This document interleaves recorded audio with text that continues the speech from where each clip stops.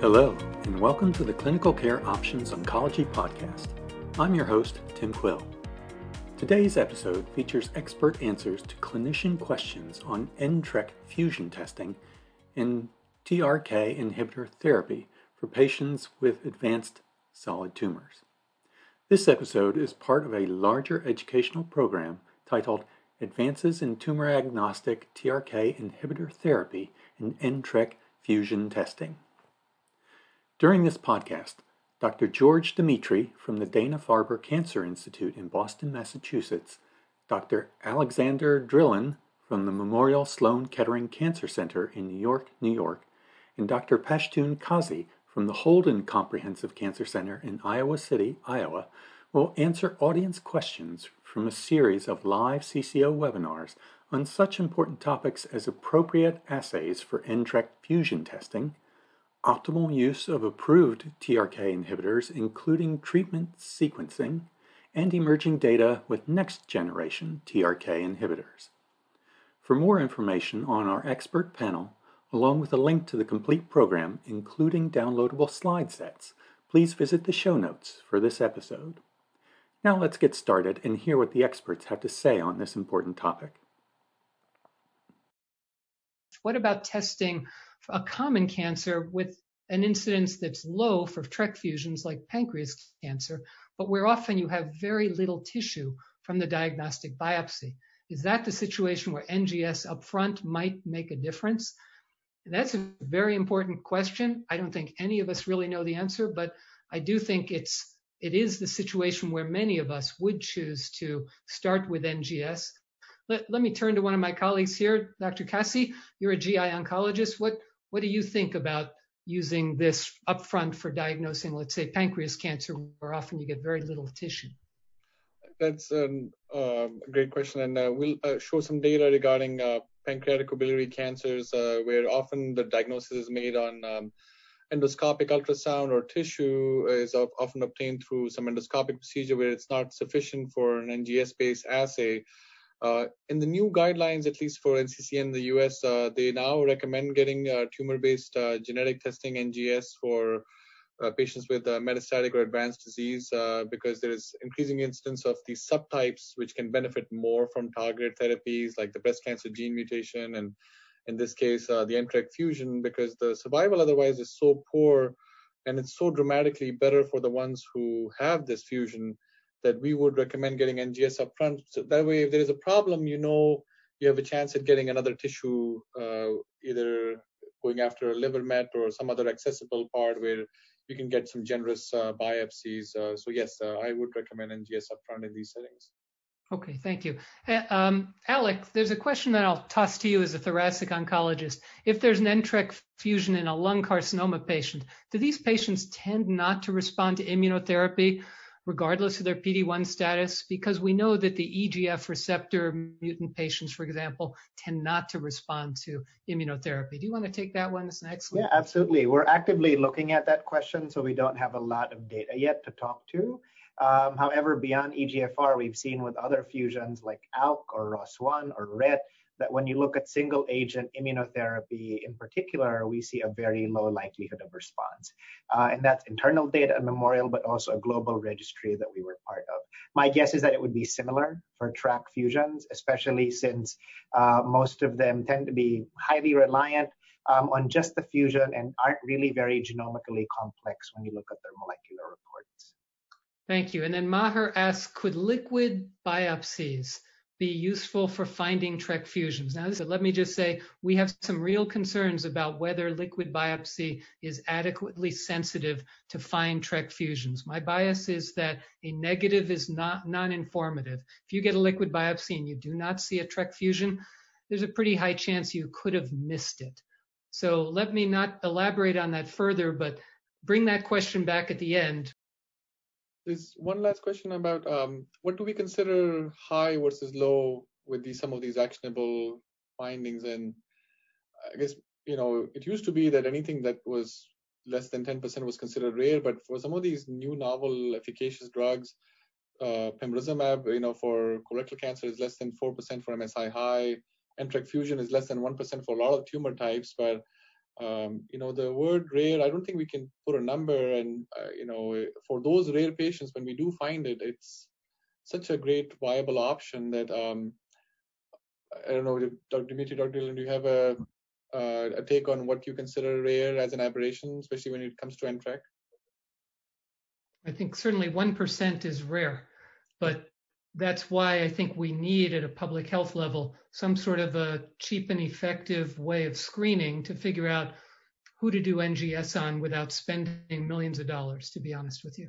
Eventually, I'm convinced that the NGS testing will become a commodity and will be much, much, much cheaper. But I think for the next 5 to 10 years, it's still moderately expensive. When CT scans came out, we thought they were going to break the bank back in the 1970s. And clearly, we figured out how to make CT scanning a commodity at our centers. And I do think this will become part and parcel of cancer care in the future. Among patients progressing on first-generation TRK inhibitors, is there any benefit to continuing the first-generation med concurrent with the second-generation med? Yeah, so I didn't highlight this, but the second-gen drugs actually are really good at targeting the fusion. They were not designed only to target the NTRK mutations that emerge with resistance. So the answer to your question is that they would work even if you had subclonal resistance and a smaller population that had these kinase domain mutations. And as you've seen in the clinical data, as single agent therapy, these drugs can work very well. How often do you see TRK fusions as a resistance mechanism to any other driver? I haven't seen it once. So we've seen it in lung cancer.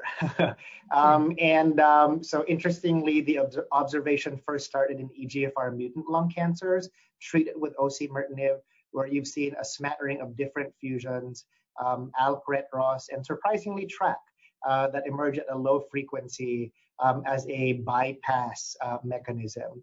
It happens also in other oncogene-driven cancers that get TKI therapy.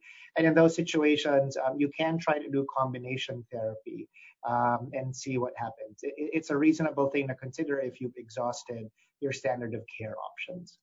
And along the same lines, in GI, there's a paper just published by the group from MD Anderson looking at all the liquid biopsies that were done in patients who got anti-EGFR for colorectal cancer, where they had fusions as mechanisms of resistance. So ALK-ROS and along those lines, NTRK is something that can potentially be seen as well. So for whatever reason, these fusions are also escape mechanisms. And interestingly, they actually were picked up on liquid biopsies, which is not necessarily the best test for it. So as a post-anti-EGFR, we do see it as an acquired mechanism of resistance. Thank you both. Cynthia asks a question I've heard from other practicing physicians as well. Do you think the time to resistance on a first-generation TRK inhibitor is driven by how much prior therapy the patient has had? In other words, do patients who have had extensive prior chemotherapies have a shorter duration benefit, or does it not matter? Yep, in our data set, we've looked at that, and it does not seem to matter. Of course, the medians here are very long. So with much more mature data, we might see a signal. This is sort of the tracer X hypothesis that if your cancer is more genomically complex after prior therapies, then it's easier for them these cancers to develop resistant subclones. But right now, there's no strong data to support that hypothesis. Yeah, I think that's really important. So even if a patient is heavily pretreated and you find a TRK fusion, it's definitely worth trying. It still could be an incredible benefit to the patients. And there's another question here. I'll have you read this one, Alex and Dr. Pashtun, because it may be that both of you had a different approach to this. It revolves around MET amplification. Mm-hmm. So it sounds like there are a few questions. Why would you recommend standard of care for off-target MET-mediated resistance? And the question that preceded that was, why not go on monotherapy, I assume, with a MET inhibitor and not a TRK inhibitor? Okay, so I'll answer the latter first. and say that as with on-target resistance, sometimes the bypass resistance does happen only in a subpopulation of cells. And so you still need to control the other original cells with the TRAC fusion in addition to the cells that have bypass resistance. So while you could try monotherapy, my guess is you may see a transient response in those subclones, but very quickly lose it. So I would be worried about doing that over combination therapy. The reason I recommend standard of care is because we have very little data so far, and really not large trials, prospective data to guide our decision making here. In the future, if we have a data set that says, a MET plus TRAC inhibitor for MET-dependent cancers results in a really good response rate, disease control is durable, then I'd be more confident recommending targeted therapy at that point. And just to add to what you said, there is, again, not directly relevant to NTRK fusions, but there is data to suggest that as you develop these acquired mechanisms of resistance, potentially if you do something that's not directly relevant to the pathway, then those acquired mechanisms of resistance, quote unquote, could fade away. So you could then go back to the target therapy again. It's increasingly being recognized in different tumor types. So doing something that would be standard of care would allow for off-target therapy, and then you could potentially go back to either the first or second generation drugs. Thanks, Dr. Cassie. Does the response to TRK inhibitors change depending on whether the patient gets it as first line, second line, et cetera? And let me start with you, Pashtun. Do you want to address that in, let's say, colorectal cancers? So most of the data we have is in patients who had prior chemotherapy. So in terms of treatment naive, other than case reports, or like this patient, for example, who never had chemotherapy, I don't think the line of therapy or previous therapies so far has shown anything to limit the responses. So I would say the driver is so robust that the efficacy is preserved regardless of the prior lines of therapy. Yeah. Alex, how about in lung cancer and other cancers that you've seen? I agree with that. And I'll extend that observation to other oncogene lung cancers where people have asked the same question and it doesn't matter.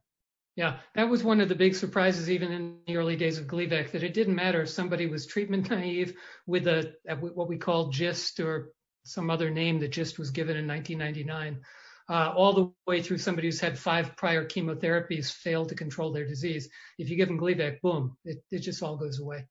So that's what you just said, Alex. If you've got a really potent driver, like a KIT mutation in GIST or a TRK fusion mutation in any of these cancers you've heard of today, it does tend to work. And it's why we feel so strongly about finding these patients. We want no TRK fusion patient left behind, because that's what's good for patients. And we have to figure out how to do that. I can see Patrick asked a question. RNA allows the identification of a greater number of fusions, but poses challenges in terms of sample stability. It's true. RNA is more fragile and can result in less sensitivity if the tissue hasn't been well preserved, if the tissue sat around too long for a variety of reasons. In many ways, the balance between a DNA test, NGS, or an RNA test has to be looked at by the performance of that test, and it's very hard to assess that. I will say that many of the good high-quality DNA tests have very thorough DNA base sets, but there may still be, because these genes can be big and they can have a lot of area between the kinase domain and where the fusion actually occurs. So it can be a real challenge. Actually, let me invite my other colleagues here and invite somebody else also to comment on this. I don't know, Pashtun, do you have any thoughts on this about how your institution deals with DNA or RNA testing? I was going to comment on the same, that at a higher level, it brings the question of cost versus tissue efficiency as well. Advances are coming for subsets with not just NTRK fusion, but other actionable targeted therapies that we have now, an increasing number every passing year, not just for non-small cell lung cancer, but we'll talk about colorectal cancer, some of the other cancers too. I'm of the opinion that it probably is a good idea to go upfront broad NGS. So not only just from a cost standpoint, but also if you go the reflex approach of IHC first for one test, or testing for EGFR, and then you'll test for your BRAF after EGFR is negative, and then order your ALK, and then you'll order your NTRK. Every single time pathologist does that is also concerned regarding how much tissue you have left for each assay. My worry is by the time they get to NTRK, some of these patients, for example, your non-small cell lung cancer patient who had a lung CT-guided biopsy, there's not a lot of tissue to do all these tests in a sequential manner. I think that's true. Alex, you're a lung cancer person as well as early drug development. So what's your thoughts on that? Yeah, I think that thankfully these assays are getting cheaper over time, and hopefully the turnaround time will go down as well. I think circling back to the RNA question, something that the Boston group has championed has been doing double extractions of the nucleic acid up front. That way you don't do a tiered system where you exhaust the DNA and kind of rely on the lysate for the RNA and then deal with maybe not having enough tissue at that point beyond the stability questions that were posed. So I think that as these tests get easier to run, and hopefully as we recognize the importance of incorporating RNA, then maybe just extracting the RNA up front and doing both tests in parallel, assuming costs aren't prohibitive and payers will cover the charges, I think that's probably a good strategy to go. One question that, if I can start with that, and we'll go to the panel, I guess if there's any preference on which commercial NGS platform to use or which has higher sensitivity, and it's a good question. I think my answer to that often is, I think it's important to know what each NGS platform is offering. I think my other colleagues can comment on that as well. There are some platforms that do the RNA, and they will tell you which fusion partners that they're testing the DNA. So it's important to know whichever panel that you're using, whether it's in-house or a commercial NGS panel, that they are providing adequate coverage for NTRK. I don't know if Dr. Dimitri, you have any comments or thoughts. I don't think there's any. No, I wish I had an answer for that. I wish we had 100 samples that went through everybody's test platform so we could actually know something like that, but we don't. So I think people just get comfortable with their test, whether it's an internal academic test or whether it's one of the commercial tests. And I don't know a way out of this other than with experience over time. And Alex, any words of wisdom from you too? Yeah, I think it's absolutely right. There's no good comparative data that will direct us one way or another. I do think it is important to make sure that when you look at the NGS panel, that you don't just look at the gene list, right? Because some of these are amplicon-based panels that might find NTRK mutations, but you're actually looking for the fusions. So it's important to make sure that you sort that out beforehand. Kind of goes to the next question in terms of asking, is it the drug that's so amazing, or is it because we found a real driver? And I think it's kind of both, because in many situations where you have an NTRK fusion, they tend to be drivers, and that's why often, like Dr. Dimitri was pointing out earlier, if you have BRAF V600E or some other tumors, and even in colorectal cancer, there is some data from MD Anderson group where it seemed like, similar to like what Dr. Dimitri was saying, the quad negative, it seems like the NTRK positive are the ones who are KRAS negative, BRAF negative, and lack of other actionable findings. So these negative patients do have this preponderance, which kind of is what would be a definition of a driver, where they often are not present together. Alex, Dr. Dimitri, thoughts on that as a driver? I think you're right, and I think it's both. I think we've got great drugs against a great target, which is exactly what precision cancer medicine should be all about.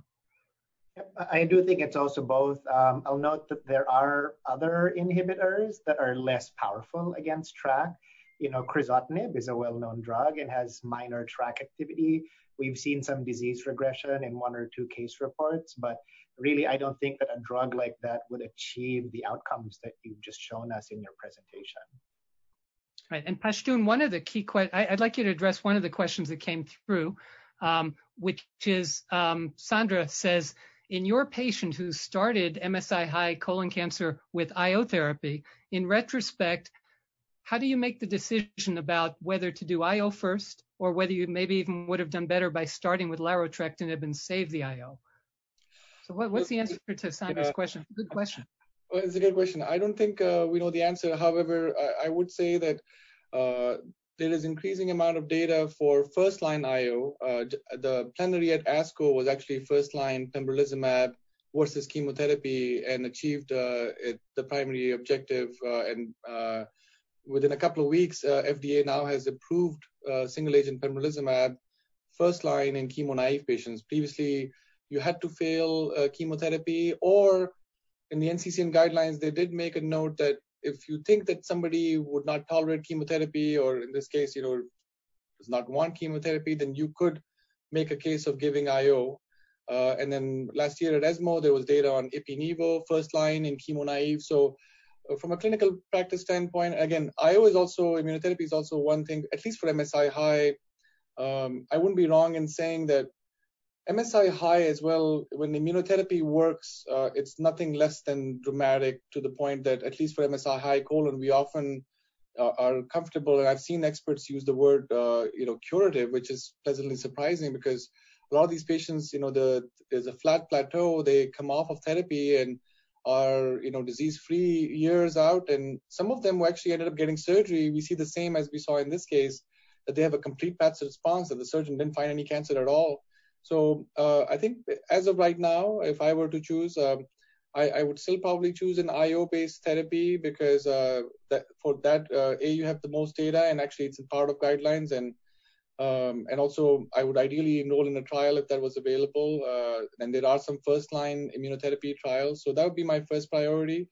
But if it doesn't work, then NTRK fusion inhibitor would be an option, and that's how the current approval is not in naive patients, it's after failure of whatever standard therapy. So my answer would be IO first and NTRK inhibitor later. Okay. What I'm going to do is pose to my panel members a number of the key questions and ask for a response in 15 seconds or less. So it's concise. Alex, in off-target resistance, should you combine the TRK fusion inhibitor along with the treatment targeting a new mutation? What do you think? Go. My rapid fire answer is yes, because if it's a subpopulation, there are still TRK sensitive clones that you need to hit. So best to try to give two drugs together. I think that's really interesting. I think the issue might be safety, but be careful out there, folks. But that's where the future is headed. It's in combinations. Okay. What about Pashtun, patients with NTRK fusion who have a KRAS mutation or a BRAF mutation? What would you recommend? So the answer is an NTRK fusion likely would not have the other mutations present. So that's why it's in the quad negative or bi-negative patients. So that scenario would be more theoretical, and I would still choose the fusion as the driver. Yeah, sounds good to me. As we get into resistance, I wonder if RAS mutations are going to be a resistance mechanism for TRK fusion, but hopefully we'll not have to deal with that for a long time. A comment from a colleague, Israel, who says it's his understanding that TRK fusion inhibitor drug use is not approved as a first-line therapy. I don't know, Alex, do you want to comment on that? That is actually my understanding, but I have seen a lot of first-line use. Yeah, so I think that many practitioners have taken a page from lung cancer, where we've definitely looked at randomizing oncogene-driven tumors to chemotherapy or standard of care versus a TKI. And we see that the TKI strategy is superior. So at least at our center, we've started with first-line therapy.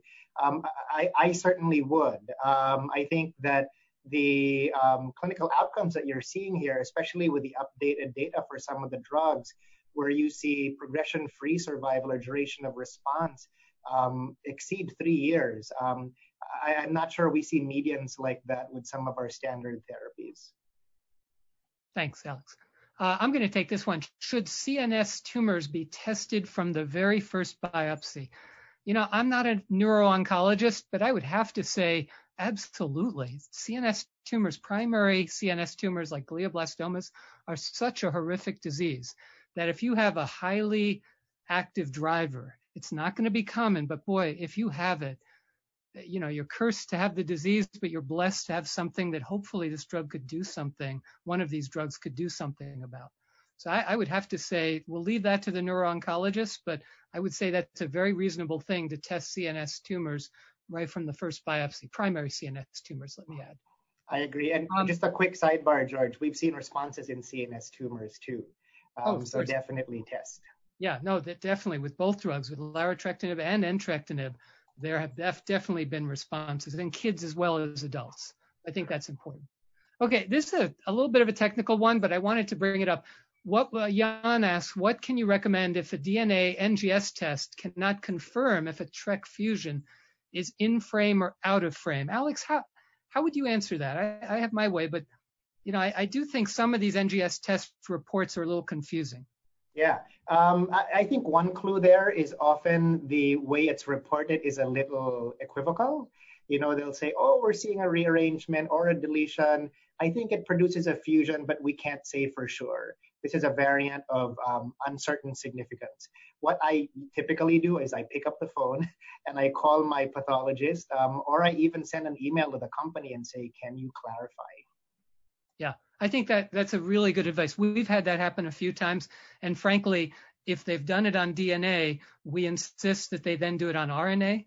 And at that point, if it's negative in the RNA, it's just a rearrangement, and it really wouldn't have been good to start with one of these TRK fusion drugs. I want to thank my expert panelists here. It's been a pleasure working with both of you, and it's always a privilege to talk about safe and effective new drugs that are this safe and this effective. And again, I don't say that about a lot of drugs, but I've been lucky in my career, and Alex is very lucky in his career, and Dr.